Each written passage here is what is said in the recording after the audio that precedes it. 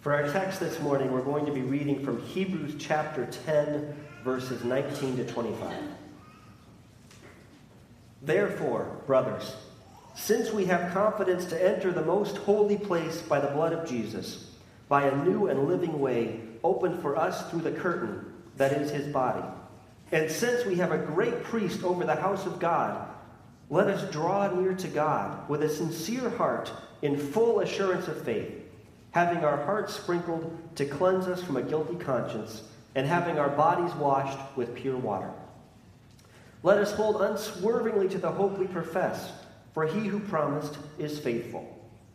And let us consider how we may spur one another on toward love and good deeds.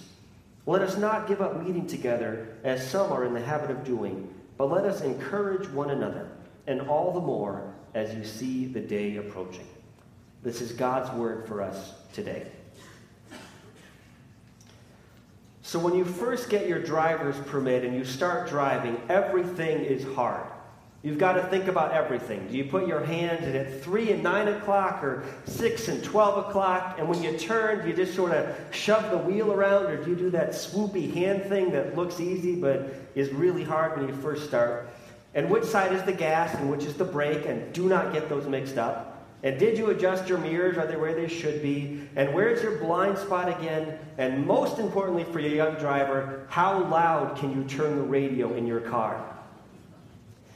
There are all kinds of things that don't come very naturally when you first start driving. But with even a little bit of practice, with even just a few hours of practice for a beginning driver, things pretty quickly become automatic. And by the time you've been driving for a decade or 2 or 3, you hardly even think about it anymore. You get in the car, and all of a sudden you're at your destination, and you don't even remember what you did in between those two things. And really, you want driving a car to be pretty automatic. But every now and then, it's good for us to stop and think a little bit about whether we're driving correctly and what we're doing while we're driving. Good to think if we have our hands in the right place. Good to think if we've got the mirrors set up right and if we're using them as we ought to be. If we're obeying all the rules of the road, or if we've started taking some shortcuts. The point is to get to the destination. But it's good sometimes to stop and think a little bit about driving habits on the way. I think the same thing is true of our worship services. When we first start coming to church, or if we go to a new church, we have to learn a lot of different things. Especially if we're younger, we have to learn when we need to be quiet and when we can be loud. We learn when to stand up, when to sit down. We learn when to close our eyes, when to open our eyes. We know the rhythm for when we'll sing, when the pastor is going to get up and talk, when we'll pray. We just get a sense over time of what the rhythm of the worship service is. And after a while, that can become automatic for us. And in many ways, that's a good thing. But I think sometimes it's also good for us to pause and to reflect a little bit on what we're doing in worship and why we're doing what we do. So this morning we're starting just a brief 4-part series on worship, when we worship. We'll be looking at some different patterns in our worship services. We'll be thinking about what we do and also a bit of why we do what we do. So I'll talk a little bit about some of the mechanics of the service, why we do certain things, but also the meaning of worship and the reason behind what we do. A couple footnotes, I guess, or side notes, whatever you want to call it before we dive in. First, worship can mean a lot of things. When you hear worship, you might automatically think singing, and that's a pretty narrow definition of worship. Or when you hear worship, you might think all of life, because we can live all of our lives in service to God. For different occasions, those are both pretty good definitions of worship. But for what I want to talk about in this series, one's too narrow, one's too broad. When I talk about worship in this series, I'm going to be talking about our worship services.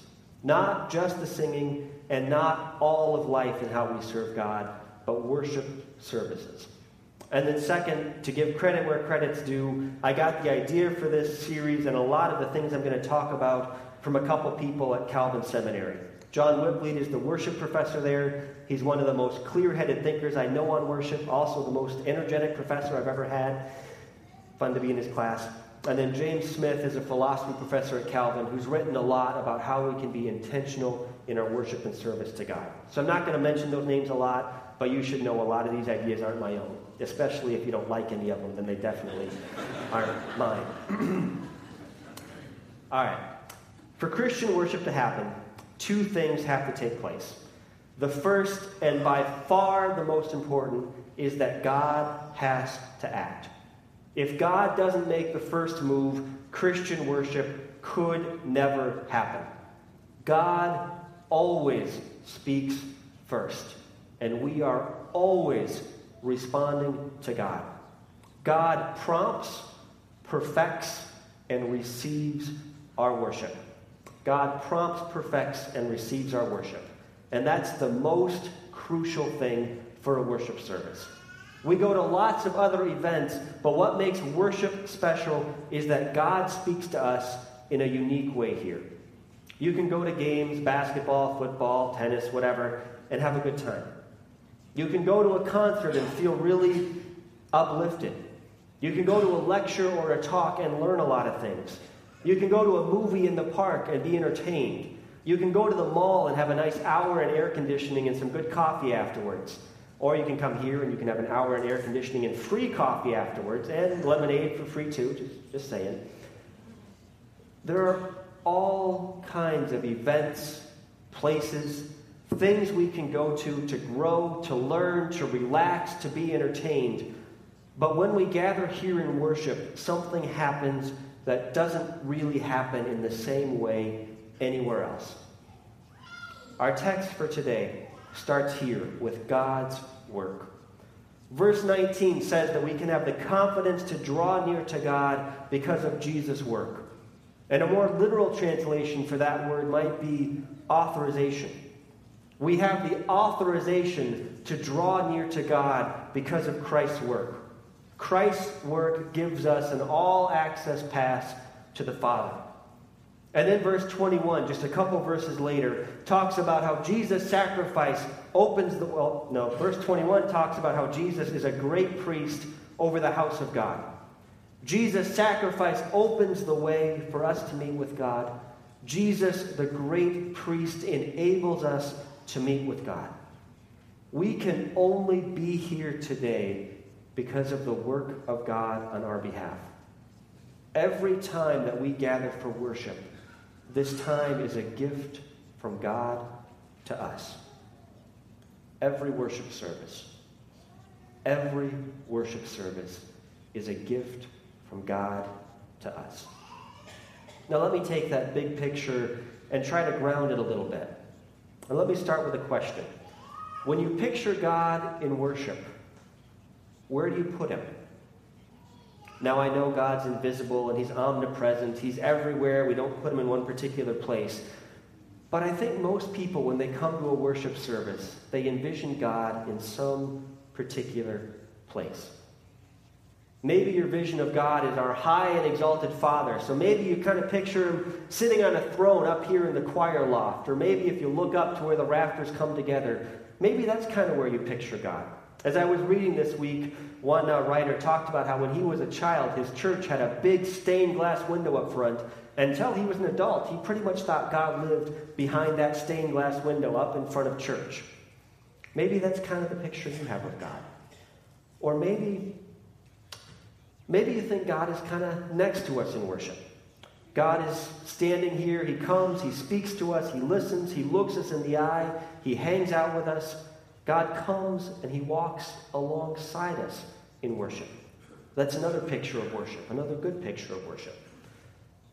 But maybe the way you picture God, if you think about it a little bit, is you picture God inside us.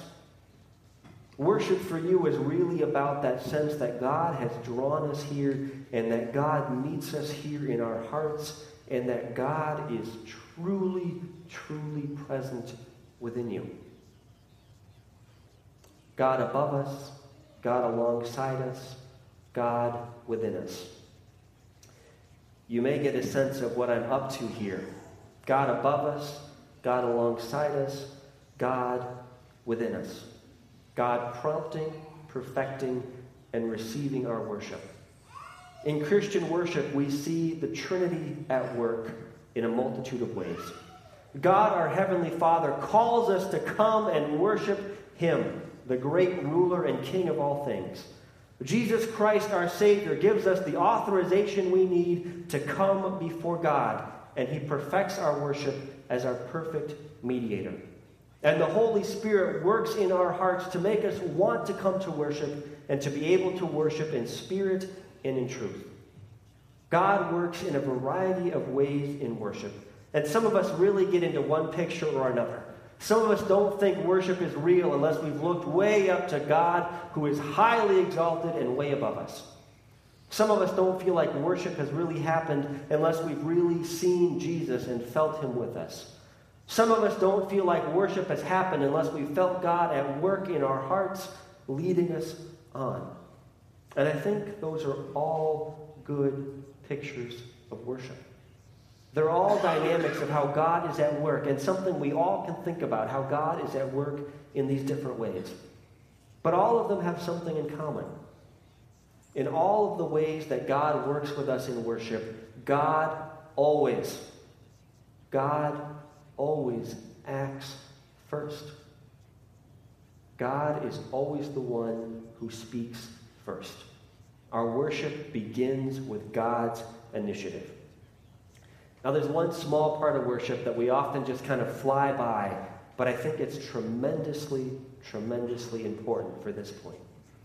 When we gather here on Sunday, we welcome people. Maybe we have a couple announcements. Sometimes we have a call to worship. And then what happens? What happens then? A couple of you are diving for bulletins to try to figure this out. What happens next is God's greeting.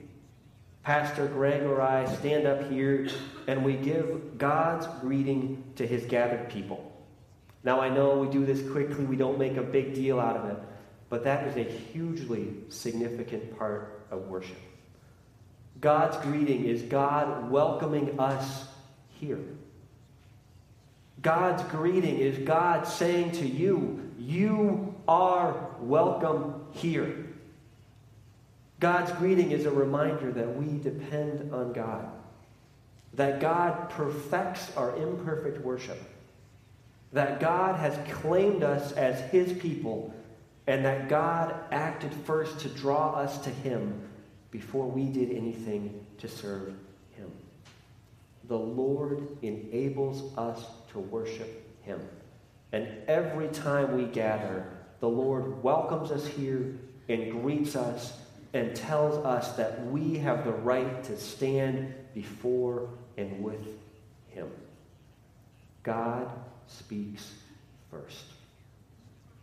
God speaks, and then we respond. In worship, we respond to God's action. Worship begins with God. God always acts first. But worship is not just God acting. God acts, we respond. At its very heart, a worship service is a vertical conversation between God and His people. The Lord speaks to us, and we respond to Him. There is a horizontal dimension to worship too. We gather as God's people. We're not just a bunch of random individuals, but we are the body of Christ gathered together.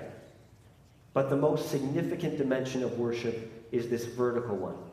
If you look at the bulletin, you can do it right now or later, but if you look at the bulletin, you see that just about everything we do is either God speaking to us or us speaking to God. The Lord greets us. We respond with worship.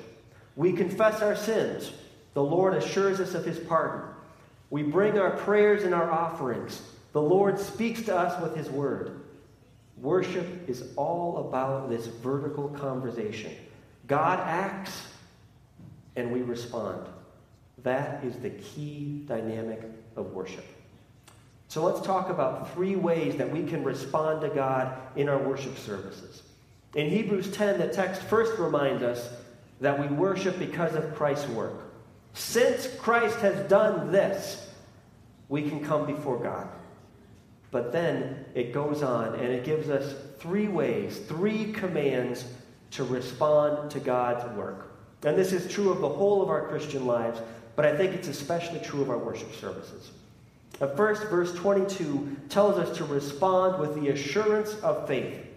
Let us draw near to God with a sincere heart in full assurance of faith.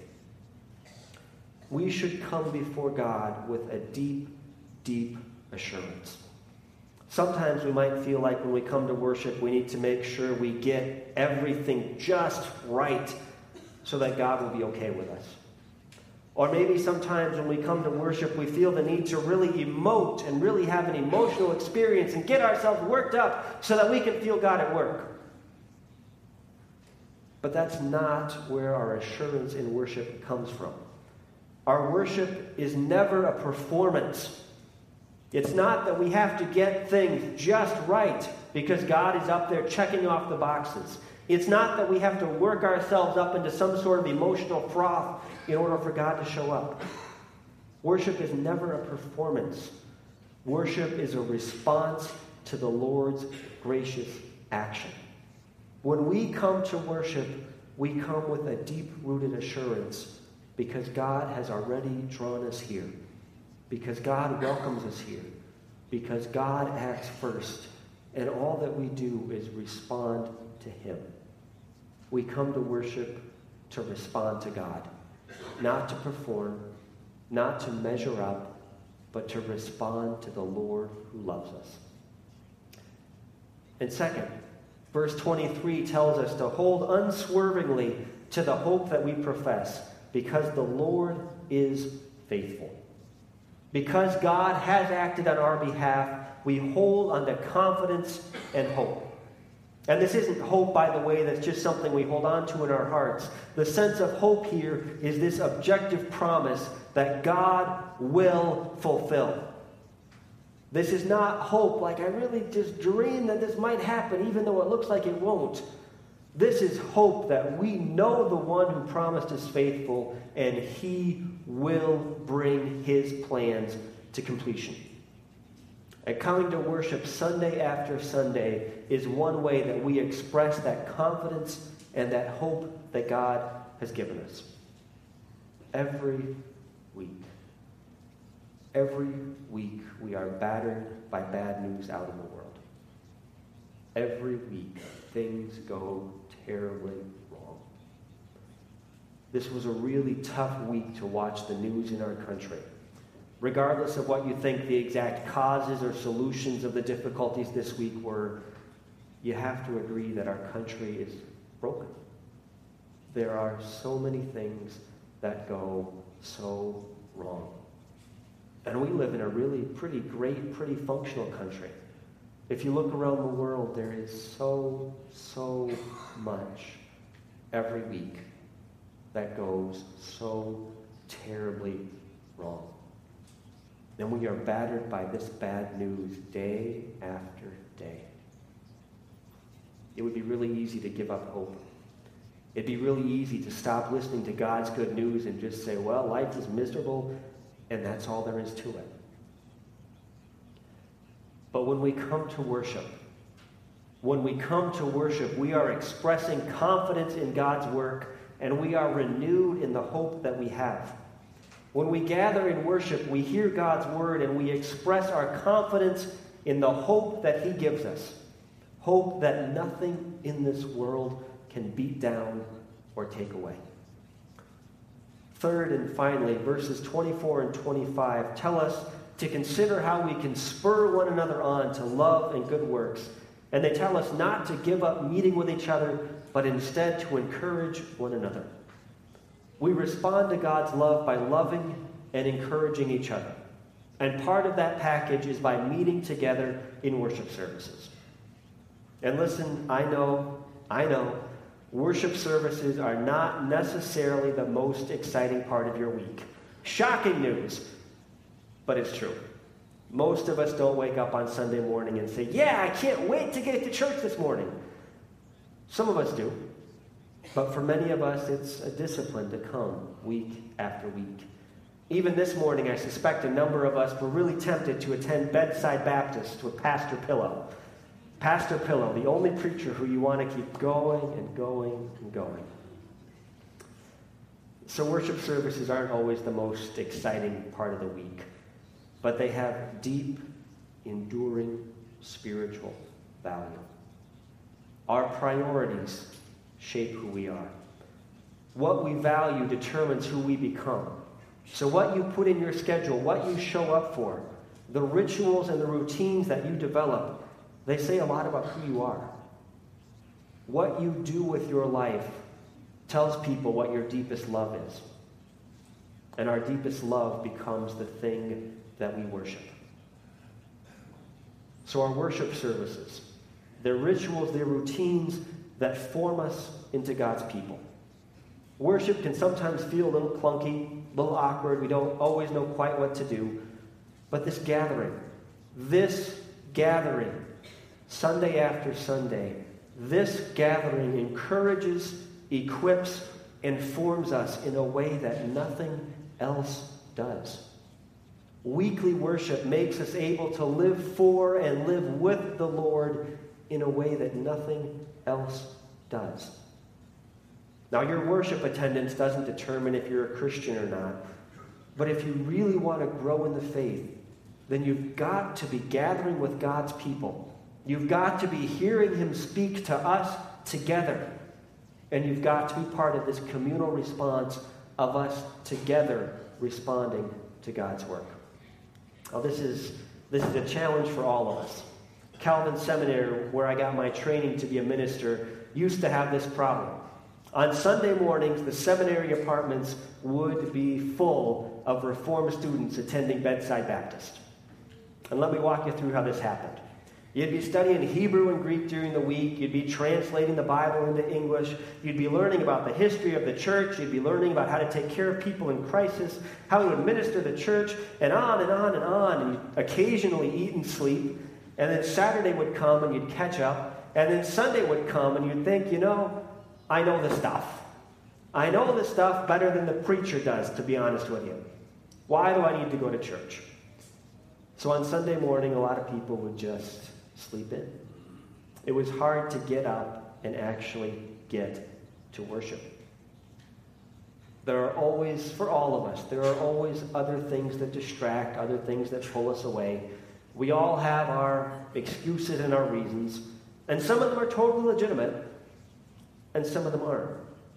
But what we really love shows up in the patterns of our lives. What you do shapes who you are. So however it looks for you week to week, month to month, let your life be shaped by routines that draw you closer to God. And one part of that has to be gathering with God's people. We come to worship because God has drawn us here and because He meets us here. Worship is a vertical dialogue between God and His people. And so we gather in deep assurance that we belong to Him.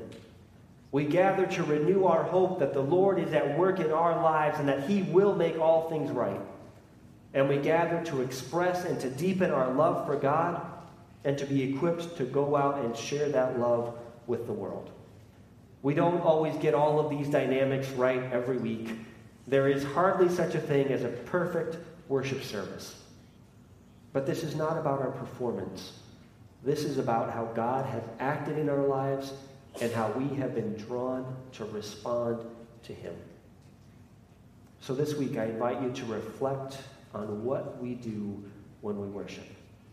And let's be renewed in our gratitude for this opportunity we have to encounter the Lord God together with His people. In our worship services, as nowhere else, God acts. And this is a special time and special place for us to respond to Him. God Himself speaks to us here. God Himself receives our praises, welcomes our prayers, and accepts our offerings. The Lord draws us here week after week, and He meets us here with His Word and His Spirit. Let us always worship Him in spirit and in truth.